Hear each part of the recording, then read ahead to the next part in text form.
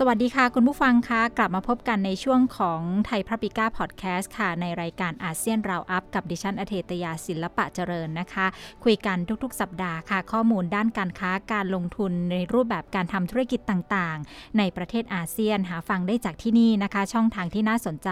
แล้วเราก็มีข้อมูลข่าวสารมาฝากกันรวมถึงอัปเดตสถานการณ์จากคนที่ทำธุรกิจจริงนะคะหรือว่าผู้ที่เกี่ยวข้องในเงื่อนไขกฎหมายด้านการลงทุนนั้นๆด้วยนะคะเดี๋ยวมาอัปเดตกันค่ะวันนี้นะคะเดี๋ยวช่วงสนทนาจะไปคุยกับประธานหอการค้าจังหวัดเชียงรายดร.อนุรัตน์อินทร์นะคะไปตรวจเช็คสถานการณ์จากโควิดที่ระบาดจากทางฝั่งเมียนมากันสักนิดนึงนะคะว่าตอนนี้การค้าการขายในพื้นที่ชายแดนที่ติดกับทางทั้งเมียนมาแล้วก็ตอนนี้อาจจะลามไปถึงทางสปป.ลาวแล้วเป็นอย่างไรบ้างแล้วก็จะมาอัปเดตเรื่องของตัวเลขการค้าชายแดนก่อนหน้านี้แล้วก็หลังจากนี้จะมีการวางแผนอย่างไรรับมือกับสถานการณ์ที่เกิดขึ้นด้วยในช่วงที่2นะคะแต่ว่าช่วงแรกนี้เดี๋ยวเรามาดูข่าวสารกันก่อนค่ะก็มีข่าวความร่วมมือหลายๆอย่างทั้งทางด้านการค้าแล้วก็การลงทุนนะคะตอนนี้อาเซียนค่ะไปร่วมกับ EU นะคะเขาเปิดตัวระบบ ACTS ค่ะเป็นระบบศุลกากรผ่านแดน6ชาติในอาเซียนนะคะก็มีการเปิดตัวไปเรียบร้อยแล้วระบบขนส่งด้านศุลกากรออนไลน์นะคะเรียกว่าระบบศุลกากรผ่านแดนอาเซียนหรือเรียกย่อๆว่า ACTS นะคะโดยสำนักเลขาธิการอาเซียนที่กรุงจาการ์ตาประเทศอินโดนีเซียแล้วก็กฎหมายฉบับนี้ออกมาเนี่ยมุ่งที่จะลดอุปสรรคในการค้าภายในประเทศกลุ่มสมาชิกอาเซียนแล้วก็อำนวยความสะดวกในการเคลื่อนย้ายสินค้าผ่านแดนของประเทศต่างๆได้ทั่วภูมิภาคด้วยระบบศุลกากรผ่านแดนอาเซียนฉบับนี้นะคะก็เป็นการริเริ่มอำนวยความสะดวกสำหรับการค้าในอาเซียนภายใต้ข้อตกลงการอำนวยความสะดวกให้สินค้าที่อยู่ระหว่างการขนส่งแล้วก็พิมพ์เขียวนะคะการจัดตั้งประชาคมอาเซียน 2025 ซึ่งก็ได้รับการสนับสนุนจากทางสหภาพยุโรปนะคะโดยได้รับการออกแบบเพื่ออำนวยความสะดวกกับการค้าการลงทุนแล้วก็การบริการระหว่าง6ประเทศในอาเซียนก็คือไทยกัมพูชาเวียดนามสปป.ลาวมาเลเซียแล้วก็สิงคโปร์ค่ะซึ่งภายใต้ระบบศุลกากรผ่านแดนอาเซียนนี้นะคะเอกชนก็สามารถแจ้งด่านศุลกากรครั้งเดียวสำหรับการขนส่งสินค้าผ่าน6ประเทศค่ะอันนี้ก็จะครอบคลุมการขนส่งสินค้าทั้งหมดไม่จำเป็นที่จะต้องแจ้งศุลกากรในแต่ละประเทศแล้วนะคะในระหว่างที่เขามีการลงนามนี้นะคะทางด้านของเลขาธิการอาเซียนค่ะบอกว่าการนำระบบศุลกากรผ่านแดนอาเซียนมาบังคับใช้เนี่ยจะอำนวยความสะดวกในการเคลื่อนย้ายสินค้าอย่างราบรื่นในภูมิภาคแล้วก็อีกอย่างหนึ่งจะเป็นเครื่องมือในการเพิ่มการค้าแล้วก็เครือข่ายการผลิตของอาเซียนด้วยนะคะแล้วยังยกตัวอย่างให้เห็นภาพชัดเจนนะคะว่าระบบนี้เนี่ยจะช่วยให้การขนส่งอุปกรณ์ทางการแพทย์ระหว่างประเทศง่ายขึ้นในช่วงที่กำลังเกิดวิกฤตโควิด -19 นะคะอีกท่านหนึ่งนะคะที่ได้ให้ความเห็นในเรื่องนี้นะคะท่านเป็นผู้อำนวยการใหญ่ด้านความร่วมมือและการพัฒนาระหว่างประเทศแห่งคณะกรรมาธิการยุโรปก็บอกว่าระบบศุลกากรผ่านแดนอาเซียนเนี่ยนะคะจะช่วยให้การเคลื่อนย้ายสินค้าง่ายแล้วก็เร็วขึ้นตลอดพรมแดนของประเทศสมาชิกอาเซียนที่เข้าร่วมซึ่งทางสมาคมยุโรปเนี่ยก็ได้ร่วมมือกับอาเซียนเพื่อทำให้ระบบนั้นใช้ได้จริงโดยการสนับสนุนผู้เชี่ยวชาญด้านเทคนิคแล้วก็เงินทุน10 ล้านยูโรตั้งแต่ปี 2555 เป็นต้นมาแล้วนะคะอันนี้ก็จะทำให้การค้าการขนส่งมีความคล่องตัวมากยิ่งขึ้นในอาเซียนแล้วก็ในทางทวีปยุโรปค่ะมาดูกันที่ประเทศเวียดนามนะคะตอนนี้มีข่าวว่าเวียดนามเนี่ยเขาจะค่อยๆขยายอายุเกษียณนะคะจาก60ปีสำหรับผู้หญิงแล้วก็62ปีสำหรับผู้ชายโดยจะเริ่มในปีหน้านะคะรัฐบาลเขาได้ออกกฎหมายกำหนดระยะเวลาของการขยายอายุเกษียณภายในปี2578จาก55ปีสำหรับผู้หญิงแล้วก็60ปีสำหรับผู้ชายก็จะมีผลตั้งแต่วันที่1มกราคม2564ปีหน้านี้นะคะซึ่งผู้ชายสามารถเกษียณได้ที่60ปี3เดือนแล้วก็ผู้หญิงนะคะเกษียณได้ที่55ปี4เดือนค่ะแล้วก็หลังจากนั้นในแต่ละปีนะคะก็จะมีการเพิ่มเวลาการเข้าสู่วัยเกษียณของผู้ชายเข้าไป3เดือนจนกว่าจะเป็น62ปีในปี2571สำหรับผู้หญิงก็จะมีการเพิ่มนะคะ4เดือนจนกว่าจะครบ60ปีในปี2578ด้วยกฎหมายฉบับนี้ค่ะมาจากการแก้ไขกฎหมายแรงงานที่ผ่านการพิจารณาของรัฐสภาในเดือนพฤศจิกายนปีที่แล้วนะคะซึ่ง จากการแก้ไขเนี่ยก็ทำให้ประชาชนในเวียดนามเนี่ยสามารถเกษียณได้ก่อนเวลา5ปีหรือว่าหลังจากนั้นอันนี้ขึ้นอยู่กับเงื่อนไขบางอย่างด้วยนะคะอย่างเช่นการทำงานในสภาพแวดล้อมที่อันตรายหรือพื้นที่ที่มีสภาพเศรษฐกิจและสังคมที่ยากลำบากเป็นเวลา15ปีหรือว่าการทำงานที่เกี่ยวข้องกับการยกของหนักนะคะหรือว่าความสามารถในการทำงานลดลง 61% หรือมากกว่านั้นหากต้องการเกษียณอายุก่อนกำหนดนะคะแล้วก็หากต้องการเกษียณอายุช้าก็ต้องมีความเชี่ยวชาญเป็นพิเศษนะคะมีข้อมูลมาด้วยกับคุณผู้ฟังเขาบอกว่าข้อมูลจากทางหน่วยงานภาครัฐของเวียดนามเนี่ยเขาบอกว่าอายุเกษียณในเวียดนามเนี่ยอยู่ในระดับต่ำถ้าเกิดเทียบกับประเทศอื่นๆที่ใกล้เคียงกันขณะที่อายุไขเพิ่มขึ้นเพราะฉะนั้นเพื่อรับมือกับประชากรสูงวัยแล้วก็รักษาสมดุลให้กับกองทุนบำเหน็จบำนาญของประเทศก็จะขยายอายุเกษียณจึงเป็นการเร่งด่วนนะคะนี่เป็นเรื่องเร่งด่วนของเขาเลยและเมื่อประชากรมีอายุมากขึ้นเนี่ยกองทุนประกันสังคมของประเทศอาจจะมีปัญหาในปี2563เนี่ยแหละค่ะแล้วเงินจะหมดภายในปี2580นะคะกองทุนประกันสังคมเวียดนามเขาก็ให้ข้อมูลตรงนี้เตือนไว้ด้วยกองทุนประกันสังคมเวียดนามเนี่ยเขาบอกว่าถ้าเกิดรัฐบาลไม่ขยายอายุเกษียณภายในปี2580เนี่ยรายจ่ายของรัฐบาลจะเท่ากับรายรับเลยค่ะก่อนที่จะสูงกว่าจากนั้นรัฐบาลเขาจะต้องควักกระเป๋าจ่ายเองนะคะถ้ามาดูประชากรของเวียดนามค่ะตอนนี้เนี่ยมีประชากรประมาณ 96.2 ล้านคนแล้วก็มีผู้สูงอายุเนี่ยในสัดส่วนประมาณ 11.7% ทางองค์การสหประชาชาติบอกว่าสัดส่วนประชากรที่มีอายุมากกว่า65ปีในประเทศเนี่ยจะสูงถึง 12.9% ในปี 2573แล้วก็ 23% ในปี 2593นะคะเขาก็เลยนำสถิติทั้งหมดเนี่ยมากำหนดเป็นนโยบายต่างๆที่จะดูเรื่องของเศรษฐกิจในระยะยาวรายรับรายจ่ายของทางรัฐบาลด้วยก็เลยมีมาตรการขยายอายุเกษียณราชการออกไปสำหรับประเทศเวียดนามค่ะมาที่ฟิลิปปินส์นะคะเขามีกฎหมายฟื้นฟูเศรษฐกิจออกมาฉบับหนึ่งเรียกว่า Create นะคะโดยสำนักงานเศรษฐกิจการพัฒนาแห่งชาตินะคะก็ได้ชื่นชมวุฒิสภาที่ได้ผ่านร่างกฎหมายฟื้นฟูธุรกิจแล้วก็สิทธิประโยชน์ทางภาษีสำหรับรัฐวิสาหกิจหรือเรียกย่อๆว่า Create นะคะเพื่อช่วยให้ประเทศฟื้นตัวจากวิกฤตนะคะก็กฎหมายฉบับนี้จะช่วยให้วิสาหกิจขนาดกลางและขนาดเล็กหรือว่า SME ของประเทศฟิลิปปินส์เนี่ยสามารถแข่งขันได้แล้วก็มีประสิทธิผลมากขึ้นซึ่งจะสนับสนุนการฟื้นตัวของเศรษฐกิจในท้องถิ่นนะคะกฎหมายฉบับนี้ค่ะก็ผ่านเมื่อวันที่26พฤศจิกายนปี2563เนี่ยพฤศจิกายนที่ผ่านมานี้เองนะคะพระราชบัญญัติ Create ฉบับนี้นะคะเมื่อมีการลงนามเพื่อบังคับใช้เป็นกฎหมายแล้วก็จะช่วยในการโครงการฟื้นฟูเศรษฐกิจของรัฐบาลซึ่งก็รวมถึงมาตรการที่ออกมาในระยะที่1แล้วก็ในระยะที่2ของฟิลิปปินส์ด้วยนะคะรวมถึงพรบการโอนทรัพย์สินด้อยคุณภาพของสถาบันการเงินด้วยนะคะที่สำคัญกฎหมาย Create ฉบับนี้ค่ะจะช่วยให้ธุรกิจฟื้นตัวจากผลกระทบของโควิด -19 แล้วก็จะเป็นประโยชน์ต่อธุรกิจ SME ซึ่งประกอบด้วยผู้ประกอบการ 99% แล้วก็แรงงานชาวฟิลิปปินส์อีก 60% นะคะนอกเหนือจากนี้ค่ะร่างกฎหมาย Create ฉบับนี้นะคะอนุญาตให้ลดภาษีเงินได้นิติบุคคล 10% จาก 30% เป็น 20% สำหรับธุรกิจในประเทศที่มีรายได้สุทธิที่ต้องเสียภาษีเท่ากับ5ล้านเปโซหรือว่าต่ำกว่านั้นค่ะแล้วก็มีสินทรัพย์รวมอันนี้ไม่รวมที่ดินนะคะไม่เกิน100ล้านเปโซธุรกิจอื่นๆก็จะได้รับประโยชน์จากอัตราภาษีเงินได้นิติบุคคลที่ลดลงมาที่ 25% จาก 30% เช่นเดียวกันยังไม่หมดนะคะมาตรการนี้ยังปรับเปลี่ยนสิทธิประโยชน์ทางการเงินให้ทันสมัยมากขึ้นโดยการให้เป็นไปตามประสิทธิภาพเป้าหมายกรอบเวลาและก็ความโปร่งใสด้วยนะคะที่สำคัญค่ะฟิลิปปินส์เขามั่นใจเลยนะคะว่ากฎหมายฉบับนี้เนี่ยจะสามารถดึงดูดการลงทุนโดยตรงจากต่างประเทศได้มากขึ้นเพราะว่ามีสิ่งจูงใจที่ปรับใหม่แล้วก็เพิ่มผลลัพธ์ทางเศรษฐกิจตามที่ต้องการอย่างเช่นการสร้างงานการเพิ่มมูลค่าในประเทศแล้วก็การถ่ายทอดเทคโนโลยีด้วยนะคะมีการประมาณการโดยคณะกรรมการประสานงานงบประมาณนะคะเขาของทางฟิลิปปินส์เนี่ยเขาให้ความเห็นว่าเมื่ออัตราภาษีเงินได้นิติบุคคลมีผลบังคับใช้ในช่วงครึ่งหลังของปีนี้เนี่ยก็จะทำให้รายได้ของรัฐบาลของเขาเนี่ยลดลงประมาณ 44.6 พันล้านเปโซค่ะแต่ว่าการเสียรายได้จากการเก็บภาษีเนี่ยก็จะเป็นประ ประโยชน์ต่อทุกบริษัทโดยเฉพาะในกลุ่ม SME นะคะเนื่องจากว่าสามารถใช้การประหยัดภาษีเพื่อเป็นทุนในการดำเนินงานแล้วก็รักษาพนักงานได้ด้วยมาดูตัวเลขนิดนึงนะคะสำหรับปี2564ถึง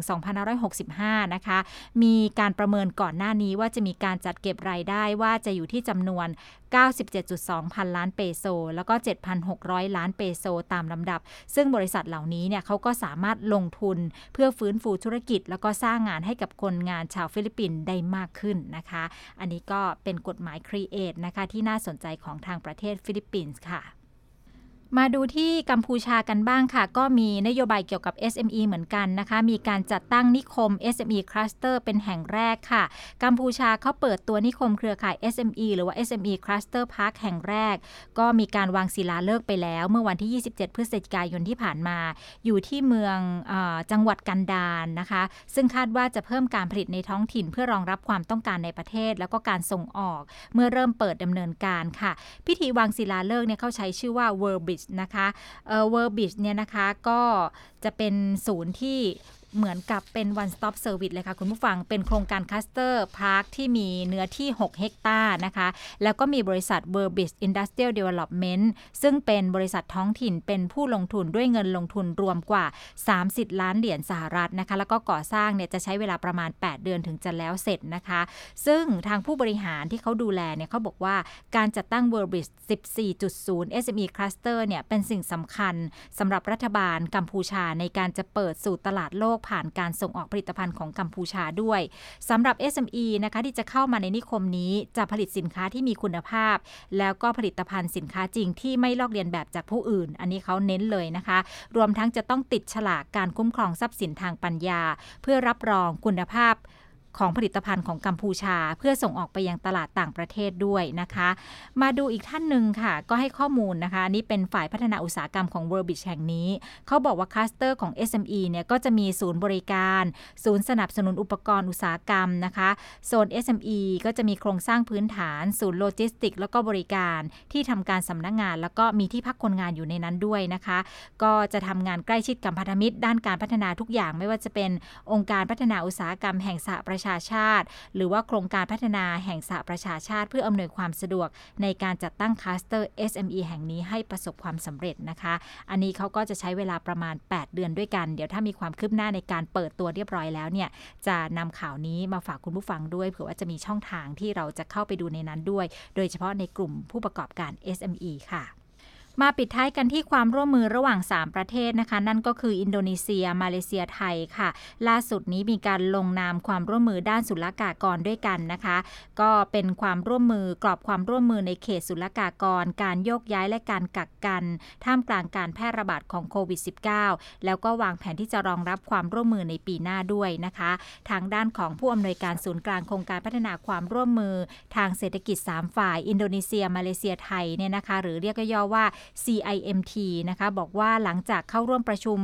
รัฐมนตรีนะคะ IMT GT เมื่อครั้งที่26นะคะซึ่งตอนนั้นจัดผ่านระบบออนไลน์เมื่อวันที่26พฤศจิกายนที่ผ่านมาก็ได้มีการคุยกันเรื่องความร่วมมือนี้ค่ะแต่ว่าได้ชะงักลงเมื่อปีตั้งแต่2557ที่ผ่านมาแล้วแต่ว่าในระหว่างการระบาดของโควิด -19 ในระดับอนุภูมิภาคเนี่ยก็สามารถสรุปการหารือเกี่ยวกับตัวนี้นะคะที่จะมาใช้ร่วมกันนะคะซึ่งทั้ง3ประเทศเนี่ยหวังว่าจะให้การรับรองแล้วก็นำเอกสารความร่วมมือไปปรับใช้ในปี2564ที่จะถึงนี้นะคะซึ่งความร่วมมือในด่านศุลกากรที่ว่านี้เนี่ยคาดว่าจะก่อให้เกิดประโยชน์มากขึ้นต่อภาคการค้าและก็ห่วงโซ่อุปทานสินค้าผ่านกฎระเบียบแล้วก็ขั้นตอนที่ง่ายขึ้นนะคะอินโดนีเซียมาเลเซียแล้วก็ไทยเนี่ยจริงๆแล้วเรามีพรมแดนทางบกแล้วก็ทางทะเลร่วมกันก็เลยมีการจัดตั้งความร่วมมือทางเศรษฐกิจและการค้าที่เรียกว่าโครงการพัฒนาความร่วมมือทางเศรษฐกิจ3ฝ่ายนะคะเมื่อปี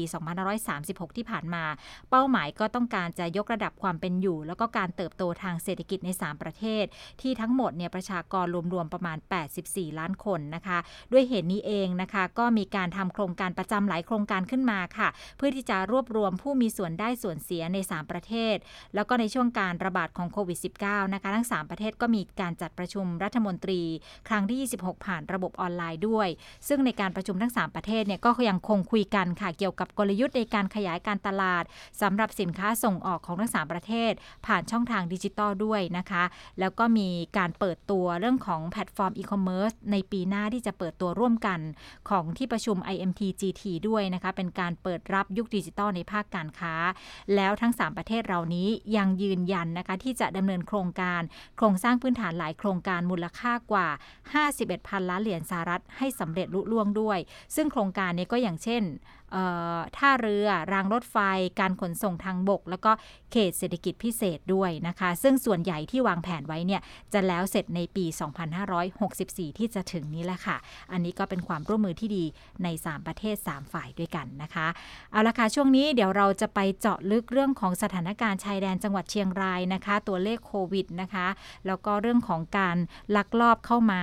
ตามช่องทางธรรมชาติเนี่ยนะคะตอนนี้เขามีการจัดการกันยังไงในพื้นที่ชายแดนจะกระทบการค้ามากน้อยแค่ไหนและตอนนี้เนี่ยทั้งจังหวัดเองรวมถึงประเทศไทยเราที่มีชายแดนติดกับทั้งเมียนมาแล้วก็ทั้งทางสปป.ลาวเนี่ยจะรับมือกับสถานการณ์นี้อย่างไรและจะเดินหน้าเรื่องการค้าต่ออย่างไรนะคะเราจะไปคุยกับดร.อนุรัตน์อินทร์ค่ะประธานหอการค้าจังหวัดเชียงรายค่ะสวัสดีค่ะดร.อนุรัตน์ค่ะครับสวัสดีครับผมค่ะคงต้องเรียนถามสถานการณ์ณตอนนี้นะคะว่าที่เชียงรายถือว่าเป็นการระบาดโควิดในประเทศไทยระลอกที่2หรือยังคะโดยเฉพาะในพื้นที่ของจังหวัดเชียงรายค่ะครับก็ในส่วนของพื้นที่จังหวัดเชียงรายนะครับที่เราตรวจตอนนี้ก็มีการควบคุมนะครับผู้ที่ติดเชื้อนะครับอยู่ในศูนย์ควบคุมที่โรงพยาบาลเชียงรายประชานุเคราะห์นะครับซึ่งทางจังหวัดเองนะครับแล้วก็ทางผู้ประกอบการก็พยายามนะครับที่จะแก้ไขเหตุการณ์นะครับในครั้งนี้นะครับผมค่ะจากสถานการณ์โควิดที่ผ่านมาเนี่ยนะคะด่านของจังหวัดเชียงรายด่านต่างๆที่ติดทั้งทางเมียนมาแล้วก็ทางสปป.ลาวมีการปิดไหมแล้วก็ล่าสุดเนี่ยสถานการณ์ที่ด่านเนี่ยเป็นยังไงบ้างคะครับก็ยังไม่มีการปิดด่านนะครับเนื่องจากด่านปกติเราไม่อนุญาตให้คนข้ามอยู่แล้วนะครับปกติด่านเนี่ยเราใช้เฉพาะขนสินค้าเท่านั้นนะครับก็ยังเปิดปกติทุกอย่างครับผมค่ะตอนนี้ยังเปิดคือรถขนสินค้าไปมาระหว่างกันได้ครับแต่มีการมาตรการตรวจเข้มแล้วก็มีการเช็คแล้วก็มีการตรวจเข้มกันมากขึ้นนะครับมีการเฝ้าระวังกันมากขึ้นนะครับค่ะแล้วด่านที่มีการค้าปลีกการค้าขายด้วยล่ะคะอันนี้ปิดไหมคะอันนี้ปิดตั้งนานแล้วครับอันนี้เราไม่ได้เปิดตั้งนานนะครับเรามีด่านเฉพาะด่านถาวรที่ทางจังหวัดเปิดไว้3 ด่านนะครับผมค่ะถามมูลค่าทางการค้าในแต่ละด่านเนี่ยค่ะอันนี้ตั้งแต่เดือนกันยายนที่ผ่านมาก็ได้ค่ะดร.อนุรัตน์ค่ะว่า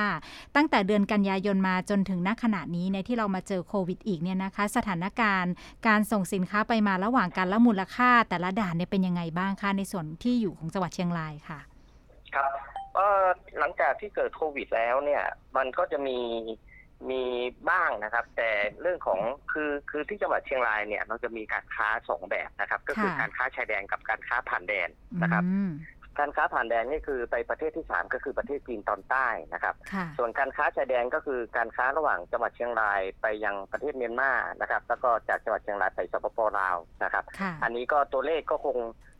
ยังถือว่าโอเคนะครับแต่การที่สินค้าผ่านแดนเนี่ยอาจจะมีหยุดชะงักลงนะครับเนื่องจากทางการจีนเขาเข้มงวดแล้วก็เขายังไม่เปิดรับสินค้าโดยเฉพาะ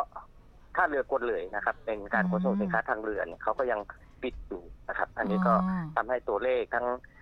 ถ้าด่านแม่สายก็อาจจะลดลงนิดนึงนะครับส่วนด่านเชียงของก็อาจจะมีตัวเลขลดลงแต่ตรงด่านเชียงแสนนี่ลดเยอะหน่อยนะครับเพราะว่าปัญหาเรื่องท่าเรือกวนเหลยยังไม่เปิดใช้บริการครับค่ะทั้งหมดที่เป็นด่านชายแดนไม่ว่าจะติดต่อกับประเทศไหนก็ตามที่อยู่ในพื้นที่จังหวัดเชียงรายมีกี่ด่านนะคะมีด่านถาวร5 ด่านผ่อนปลน4 ด่านครับผมถาวร5 ด่านผ่อนปลนอีก4 ด่านด้วยกันนะคะครับครับผมค่ะตั้งแต่ถ้าเกิดเทียบกับมูลค่าการค้าชายแดนนะคะของแต่ละด่านเองเนี่ยค่ะดร.อนุรัตน์ตั้งแต่ยังไม่มีโควิดจนมาถึงโควิดเนี่ยยอดการค้าขายเนี่ยตกลงไปเยอะไหมคะครับก็เมื่อก่อนมีโควิดเนี่ยยอดมูลค่าเราประมาณ 50,000 ล้านนะครับทั้ง3 ด่านตัวเฉลี่ยกันก็แต่ละด่านก็ประมาณ10,000 กว่าล้านนะครับแต่ตัวเลขล่า สุดหลังโควิดเนี่ยผมยังไม่ได้เช็คขอโทษด้วยนะครับค่ะครับอาจแต่จะเมื่อก่อนเนี่ยมูลค่าในประมาณ 50,000 ล้านนะครับเพิ่มขึ้นทุกปีครับคิดว่าจะลงมาเกินครึ่งไหมคะเท่าที่เราประเมินแล้วค่ะดร.อนุรัตน์ช่วงแรกเนี่ยอาจจะมีปัญหานะครับช่วงแรกเนื่องจากเราปิดด่านหมดแล้วก็เขาก็ปิดด่านหมดนะครับก็อาจจะมีผลกระทบอาจจะลงมาเป็นบางเดือนที่ตัวเลขอาจจะตกลงไปเกินครึ่งนะครับแต่หลังๆนี่ก็เริ่มมีการขนส่งสินค้าได้ก็อาจจะมีตัวเลขกระเตื้องขึ้นนะครับผมค่ะสอบถามเรื่องของรูปแบบการค้าการขายกันไม่ว่าจะเป็นด่านถาวรหรือด่านผ่านแดนกับด่านชายแดนเนี่ยนะคะของในพื้นที่จังหวัดเชียงรายเนี่ยเวลาทำการค้าระหว่างกันเนี่ยเขาชำระเงินแบบไหนเป็นเงินสดเงินดอลลาร์และเงินสะพัดต่อวันนี้มากน้อยขนาดไหนคะครับส่วนมากก็จะเป็นคู่ค้าและมันถ้าค้าชายแดนเนี่ยส่วนมากก็จะค้าขายด้วยเงินสดนะครับก็อาจจะมีโบรกเกอร์ซึ่งรับโอนเงินระหว่างกันนะครับบางมันแล้วแต่พ่อค้านะครับว่าแล้วแต่นักธุรกิจบางคนก็ชอบโอนผ่านโบรกเกอร์บางคนก็โอนผ่านธนาคารนะครับอันนี้ซึ่งเขาก็มีเครือข่ายเขาอยู่ในประเทศไทยนะครับในการที่จะชำระเงินนะครับอ๋อค่ะส่วนใหญ่ก็จะเป็นเงินสดมากกว่าแต่ถ้าผ่านโบรกเกอร์นี่ก็จะเป็นการโอนใช่ไหมคะโอนครับผมครับค่ะดร.อนุรัตน์คะในส่วนของสินค้านะคะในระหว่างที่เราทำการค้าขายกันมาตลอดเนี่ยอะไรคือสินค้าหลักที่ทางเพื่อนบ้านของเราเนี่ยเขาต้องการมากที่สุดจากประเทศไทยอะคะครับถ้าสินค้าชายแดนก็คือค้าไปสปป.ลาวกับเมียนมานี่ส่วนใหญ่นะครับก็จะเป็นสินค้าอุปโภคบริโภคนะครับที่เขาต้องการมากเนื่องจากเขานิยมใช้สินค้าไทยมากที่สุดนะครับส่วนลำดับรองมาก็จะเป็นพวกน้ำมันนะครับที่ส่งไปนะฮะที่เขาต้องใช้น้ำมันจากบ้านเรานะครับก็ส่งออกเรื่องน้ำมันนะครับแล้วก็ถ้าส่งสินค้าผ่านแดนไปยังประเทศจีนก็ส่วนมากก็จะเป็นสินค้าผลไม้ครับเช่นทุเรียนมังคุดเงาะอะไรต่างๆที่ส่งมาจากภาคตะวันออกของประเทศไทยส่งไปยังประเทศเพื่อนบ้านครับอ๋อค่ะก็จะเป็นถ้าเป็นบ้านเราไปที่จีนก็จะเป็นผลไม้ตะวันออกแต่ถ้าของจีนผลไม้จีนที่เข้ามาในบ้านเรานี่เยอะไหมคะเพราะว่าเห็นแม้ตามท้องตลาดนี่เยอะเหมือนกันครับก็มีมานะครับมีมาผลไม้จีนก็เข้ามาพืชผักผลไม้ดอกไม้อะไรแล้วเข้าส่วนมากก็มาเข้าด่านที่อำเภอเชียงของและอำเภอเชียงแสนนะครับผมค่ะอันนี้ถามไปถึงอนาคตเลยค่ะดร.อนุรัตน์เมื่อสถานการณ์โควิดคลี่คลายแล้วเรามีการเปิดด่านชายแดนผ่านแดนได้ตามปกติค้าขายคล่องตัวขึ้นเนี่ยนะคะโอกาสของผู้ประกอบการไทยที่จะทำการค้าชายแดนในฝั่งจังหวัดเชียงรายเนี่ยควรจะเป็นกลุ่มธุรกิจประเภทไหนสินค้าประเภทไหนแล้วก็การติดต่อหน่วยงานต่างๆขั้นตอนต่างๆเนี่ยเป็นยังไงบ้างคะครับก็สินค้าส่วนใหญ่นะครับคือสินค้าเกษตรนะครับสินค้าเกษตรส่วนใหญ่ก็ยังไปได้นะครับอย่างเช่นผักผลไม้อย่างเชียงรายก็ส่งพวกสับปะรดภูแลนะครับที่เข้าไปนะครับและอีกอันหนึ่งก็เรื่องของสินค้าปลอดภัยนะครับพวกสินค้าอุปโภคบริโภคนะฮะแล้วก็อีกอันหนึ่งที่น่าลงทุนก็คือพวกกลุ่มโลจิสติกส์การขนส่งนะครับอันนี้ก็เป็นสิ่งอีกอันหนึ่งนะครับที่น่าลงทุนก็คือเรื่องของปศุสัตว์นะครับก็เช่นสุกรหมูเนี่ยนะครับแล้วก็วัวนะครับนะฮะอันนี้ก็เป็นสิ่งที่ต้องการของประเทศเพื่อนบ้านนะไม่ว่าประเทศจีนหรือว่าประเทศเมียนมาสปป.ลาวครับผมค่ะอย่างขอเจาะไปที่เกษตรนี่ก็จะเป็นผลไม้สดเป็นผักสดอย่างเงี้ยเหรอคะที่เข้าไปอะค่ะครับเกษตรเป็นผลไม้สดผักสดที่ปลอดสารนะครับปลอดสารเกษตรปลอดสารครับเขาก็มีความต้องการนะครับค่ะถ้าไปอยู่ในตลาดเพื่อนบ้านจะกลายเป็นสินค้าพรีเมียมเลยไหมคะถ้าเป็นผักเกษตรในบ้านเราใช่ครับถ้าเป็นสินค้าไทยเนี่ยเขาจะให้เป็นสินค้าที่เขาบอกว่าเป็นสินค้าในดวงใจของเขาครับทั้งเมียนมาและสปป.ลาวนะครับว่าของเราค่อนข้างจะมีมาตรฐานและมีคุณภาพครับค่ะอย่างปศุสัตว์หมูวัวนี่อันนี้แปรรูปหรือเปล่าคะหรือว่าเป็นเนื้อสดหรือยังไงคะอันนี้ต้องเป็นสดครับเป็นตัวเลยครับส่งไปเป็นตัวเลยอันนี้ส่งไปประเทศที่3ก็คือประเทศจีนนะครับต้องส่งครับเพราะว่าทางนู้นเขาต้องไปชำแหละเองนะครับเขาไม่อนุญาตให้เรานำสินค้าแช่แข็งพวกหมูพวกวัวเนี่ยเข้าไปเป็นสินค้าแช่แข็งครับก็คือส่งเป็นตัวเป็นๆไปเลยครับตัวเป็นๆเลยครับค่ะทั้ง2อย่างนี้ในช่วงโควิดจนถึงณขณะนี้ค่ะ ยังมีการส่งปกติไหมคะหรือว่าเปลี่ยนช่องทางยังไงบ้างคะตอนนี้ไม่น่าจะหยุดชะงักไปหลังโควิดเนื่องจากท่าเรือกวนเลยเขาปิดนะฮะก็อาจจะมีการชะงักไปครับผมท่าเรือกวนเลยเหรอคะครับอันนี้แสดงว่าเป็นโลจิสติกทางน้ำช่องทางใหญ่เลยใช่ไหมคะที่มีการขนส่งระหว่างกันค่ะทีนี้ถึงธุรกิจโลจิสติกขนส่งบ้างค่ะตอนนี้เนี่ยมีกี่ช่องทางบ้างที่เราจะเชื่อมไปยังพม่าลาวแล้วก็จีนนะคะครับก็มีทั้งเส้นทาง R3A R3B นะครับ R3A นี่ก็คือจากเชียงของนะครับสะพานข้ามแม่น้ำโขงแห่งที่4นะครับแล้วก็ข้ามไปที่บ่อแก้วไปหลวงน้ำคาไปบ่อเต็นบ่อหานนะครับซึ่งตรงนั้นเนี่ยจะเป็นศูนย์กระจายสินค้าที่ใหญ่ที่สุดในภูมิภาคนะครับในอนาคตนะฮะซึ่งจะมีรถไฟความเร็วสูงจากคุณหมิงมาที่บ่อเต็นบ่อหานแล้วก็ไปยังหลวงพระบางเวียงจันทร์แล้วไปออกประเทศไทยที่หนองคายอันนี้ก็จะเป็นศูนย์กระจายสินค้าที่ใหญ่แล้วก็เชื่อมไปยังเวียดนามได้นะครับก็คือเดียเบนทูแล้วไปออกฮานอยนะครับอันนี้นะฮะอันนี้ R3A นะครับแล้วก็จะมี R3B ซึ่งตอนนี้ก็มีจากอำเภอแม่สายนะครับผ่านไปเชียงตุงนะครับแล้วก็ไปออกเมืองลานะครับแล้วก็ไปเข้า12ปันนาอันนี้ก็เป็น R3B นะครับและอีกเส้นหนึ่งก็คือเส้นทางแม่น้ำโขงนะครับจากท่าเรือกวนเลยมาถึงท่าเรือเชียงแสนนะครับของเราก็มี3เส้นทางนะครับแล้วก็มีการขนส่งสินค้าทางอากาศก็มีนะตอนนี้เราก็มีก่อนโควิดเนี่ยเรามีสายการบินที่บินเชื่อมไปยังประเทศจีนตอนใต้นะครับหลายเมืองใหญ่นะครับไม่ว่าเป็นกุ้ยโจวกวางโจวคุนหมิง12ปันนาเซินเจิ้นเป็นต้นนะฮะที่เรามีบินตรงนะครับค่ะตอนนี้ช่องทางโลจิสติกที่จะมีการขยายนี่เรามองช่องทางไหนไปอีกไหมคะจะมีถนนเส้นใหม่ไหมหรือว่าจะมีช่องทางไหนเพิ่มเติมไหมคะคือตอนนี้เนี่ยหลังจากคาดว่าเราน่าจะได้รับอนุมัติรถไฟเด่นชัยเชียงรายเชียงของนะฮะอันนี้ก็เป็นจุดหนึ่งที่จะช่วยในเรื่องของโลจิสติกในภูมิภาคนี้นะครับเนื่องจากการขนส่งสินค้าทางรางเนี่ยก็เป็นขนส่งที่ประหยัดนะครับแล้วก็ค่อนข้างจะขนได้เยอะนะครับผมอันนี้ก็เป็นอีกจุดหนึ่งที่เป็นจุดเด่นของเชียงรายในอนาคตนะครับแล้วก็จะมีเส้นทางใหม่อีกเส้นทางหนึ่งที่ไม่ได้อยู่ในพื้นที่บ้านเรานะครับก็คือเส้นทางจากแม่สายไปสะพานไปเข้าทางท่าขี้เหล็กนะครับไปถึงเชียงราบนะครับจะมีสะพานข้ามแม่น้ำโขงระหว่างเมียนมากับสปป.ลาวนะครับแล้วก็จะเชื่อม R3A นะครับถนนเส้นนี้จะเป็นถนนเชื่อมระหว่าง R3A กับ R3B นะครับค่ะโอ้เส้นนี้น่าสนใจนะคะไปทางแม่สายแต่ว่าตอนนี้ผ่านทางท่าขี้เหล็กซึ่งเป็นข่าวอยู่ตอนนี้ด้วยนะคะคุณดร.นะคะท่าขี้เหล็กค่ะแล้วก็แม่โขงไปที่เมียนมาแล้วก็ไปสปป.ลาวแล้วเชื่อม R3A กับ R3B ด้วยนะคะครับอันนี้เส้นเชียงราบนะครับเชียงราบอันนี้อีกนานไหมคะเส้นทางนี้ค่ะกำลังดำเนินการสะพานเนี่ยเสร็จแล้วตอนนี้ก็เหลือระหว่างการทำถนนนะครับเนื่องจากถนนเส้นนี้เนี่ยมันไม่มีภูเขาสูงชันนะไม่เหมือนเส้นทาง R3A ซึ่งจะมีเวียงภูคาเนี่ยมันจะเป็นภูเขาสูงนะครับรถบรรทุกก็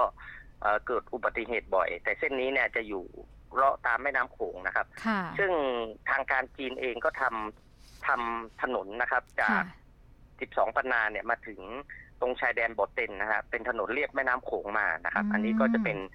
อนาคตถ้าต่อมาถึงเชียงราบได้ก็น่าจะขนส่งทางรถเพิ่มเติมได้อีกนะครับผมค่ะดร.อนุรัตน์คะตอนนี้เองเนี่ยสถานการณ์โควิดเป็นแบบนี้นะคะเรามีการขอรัฐบาลในการช่วยอะไรเพิ่มเติมในเรื่องของสถานการณ์การค้าชายแดนเป็นเบื้องต้นก่อนไหมคะครับก็คงเป็นการค้าชายแดนเนี่ยปกติตอนนี้ก็ยังมีการขนส่งได้ปกตินะครับเพราะว่าเราขนสินค้าไปอยู่แล้วนะครับแต่ในอนาคตเนี่ยต้องอยากจะฝากทางเรื่องของการขนส่งสินค้าทางเรือนะครับโดยท่าเรือกวนเลยเนี่ยมันก็จะเป็นอีกช่องทางหนึ่งนะครับในการที่จะขนส่งสินค้าซึ่งค่าขนส่งเนี่ยจะถูกกว่าทางรถยนต์นะครับแล้วก็ในอนาคตเนี่ยถ้าเรื่องของรถไฟเด่นชัยเชียงรายเชียงของเนี่ยถ้าสร้างเร็วได้เมื่อไหร่ก็เป็นผลดีต่อภูมิภาคนี้ทั้งกลุ่มภาคเหนือตอนบนทั้งหมดนะครับผมค่ะดูแล้วก็เกี่ยวกับทางด้านโลจิสติกทั้งนั้นเลยเพราะเชื่อมยาวต่อกันไปแล้วเชื่อมไปถึงจีนด้วยเนี่ยนะคะแล้วก็ทะลุเวียดนามมันสามารถจะเชื่อมไปยังเส้นทางรถไฟความเร็วสูงได้แล้วก็เชื่อมไปยังยุโรปได้เลยนะครับอ๋อค่ะยุโรปนี้เส้นไหนถ้าเป็นรถไฟความเร็วสูงใช่ไหมคะ จากสมมุติว่าจากเชียงรายนะฮะถ้าเราซึ่งถ้าเราทำถึงเชียงรายเนี่ยผมคิดว่าจีนเนี่ยเขาก็จะทำจากบ่อเต็นเนี่ยมาเชื่อมที่บ่อแก้วแขวนบ่อแก้วนะครับถ้าเชื่อมตรงนี้ได้จริงเนี่ยเราก็สามารถรถไฟเราสามารถจะวิ่งไปถึงคุณหมิงก็ต่อไปยังเส้นวันเบลวันโรดทางยุโรปได้เลยครับโอ้ทะลุไปถึงนู่นเลยนะคะเฉินตูยุโรปนะครับที่จะมีเส้นเขาจะมีเส้นเฉินตูยุโรปนะครับที่เป็นรถไฟของประเทศจีนนะครับค่ะการที่เราจะไปทำการค้าในชายแดนฝั่งจังหวัดเชียงรายเนี่ยนะคะพื้นที่ตรงไหนที่ตอนนี้ยังรองรับนักลงทุนแล้วก็รองรับนักธุรกิจต่างๆที่จะไปทำธุรกิจอยู่คะควรจะไปลงทุนรูปแบบไหนยังไงคะครับก็เรามีเขตเศรษฐกิจพิเศษทั้ง3อำเภอนะครับไม่ว่าจะเป็นอำเภอแม่สายอำเภอเชียงแสนแล้วก็อำเภอเชียงของนะครับอันนี้ก็เป็นจุดที่นักลงทุนสามารถมาลงทุนในพื้นที่ได้นะครับซึ่งเรามีด่านทั้ง3ด่านรองรับแล้วก็เชื่อมโยงไปยังประเทศจีนตอนใต้เชื่อมโยงไปเมียนมาสปป.ลาวได้หมดนะครับเขตเศรษฐกิจพิเศษ3อำเภอนี่แม่สายเชียงของเชียงแสนใช่ไหมคะครับใช่ครับผมค่ะตอนนี้ก็ที่มีด่านทั้งหมดครับผมค่ะตอนนี้เขตเศรษฐกิจพิเศษ3อำเภอเนี่ยค่ะมีมาตรการอะไรจูงใจนักลงทุนบ้างอะคะที่เป็นจุดเด่นๆเลยอะค่ะเขตเศรษฐกิจพิเศษก็มีสิทธิพิเศษนะครับในเรื่องของสิทธิ BOI อะครับส่งเสริมการลงทุนภาษีเรื่องอะไรต่างๆนะครับในพื้นที่นะครับค่ะดร.อนุรัตน์ประเมินว่าสถานการณ์นับจากนี้การค้าชายแดนจะเริ่มฟื้นตัวเมื่อไหร่ยังไงคะโดยเฉพาะที่จะต้องทำควบคู่กับการเฝ้าระวังโควิด -19 เนี่ยค่ะครับก็ถ้าเราควบคุมเรื่องโควิดได้เนี่ยผมว่าการค้าชายแดนถ้ามีวัคซีนมาแล้วเนี่ยมันก็ได้จะขี้คายไปได้ที่นะครับก็ประเทศเพื่อนบ้านเราก็น่าจะมีวัคซีนประเทศจีนประเทศเมียนมาเองนะก็น่าจะกลับมาฟื้นตัวแล้วก็ความต้องการคาดว่าน่าจะเพิ่มขึ้นนะครับเนื่องจากคนก็ไม่ได้ใช้จ่ายหรือว่า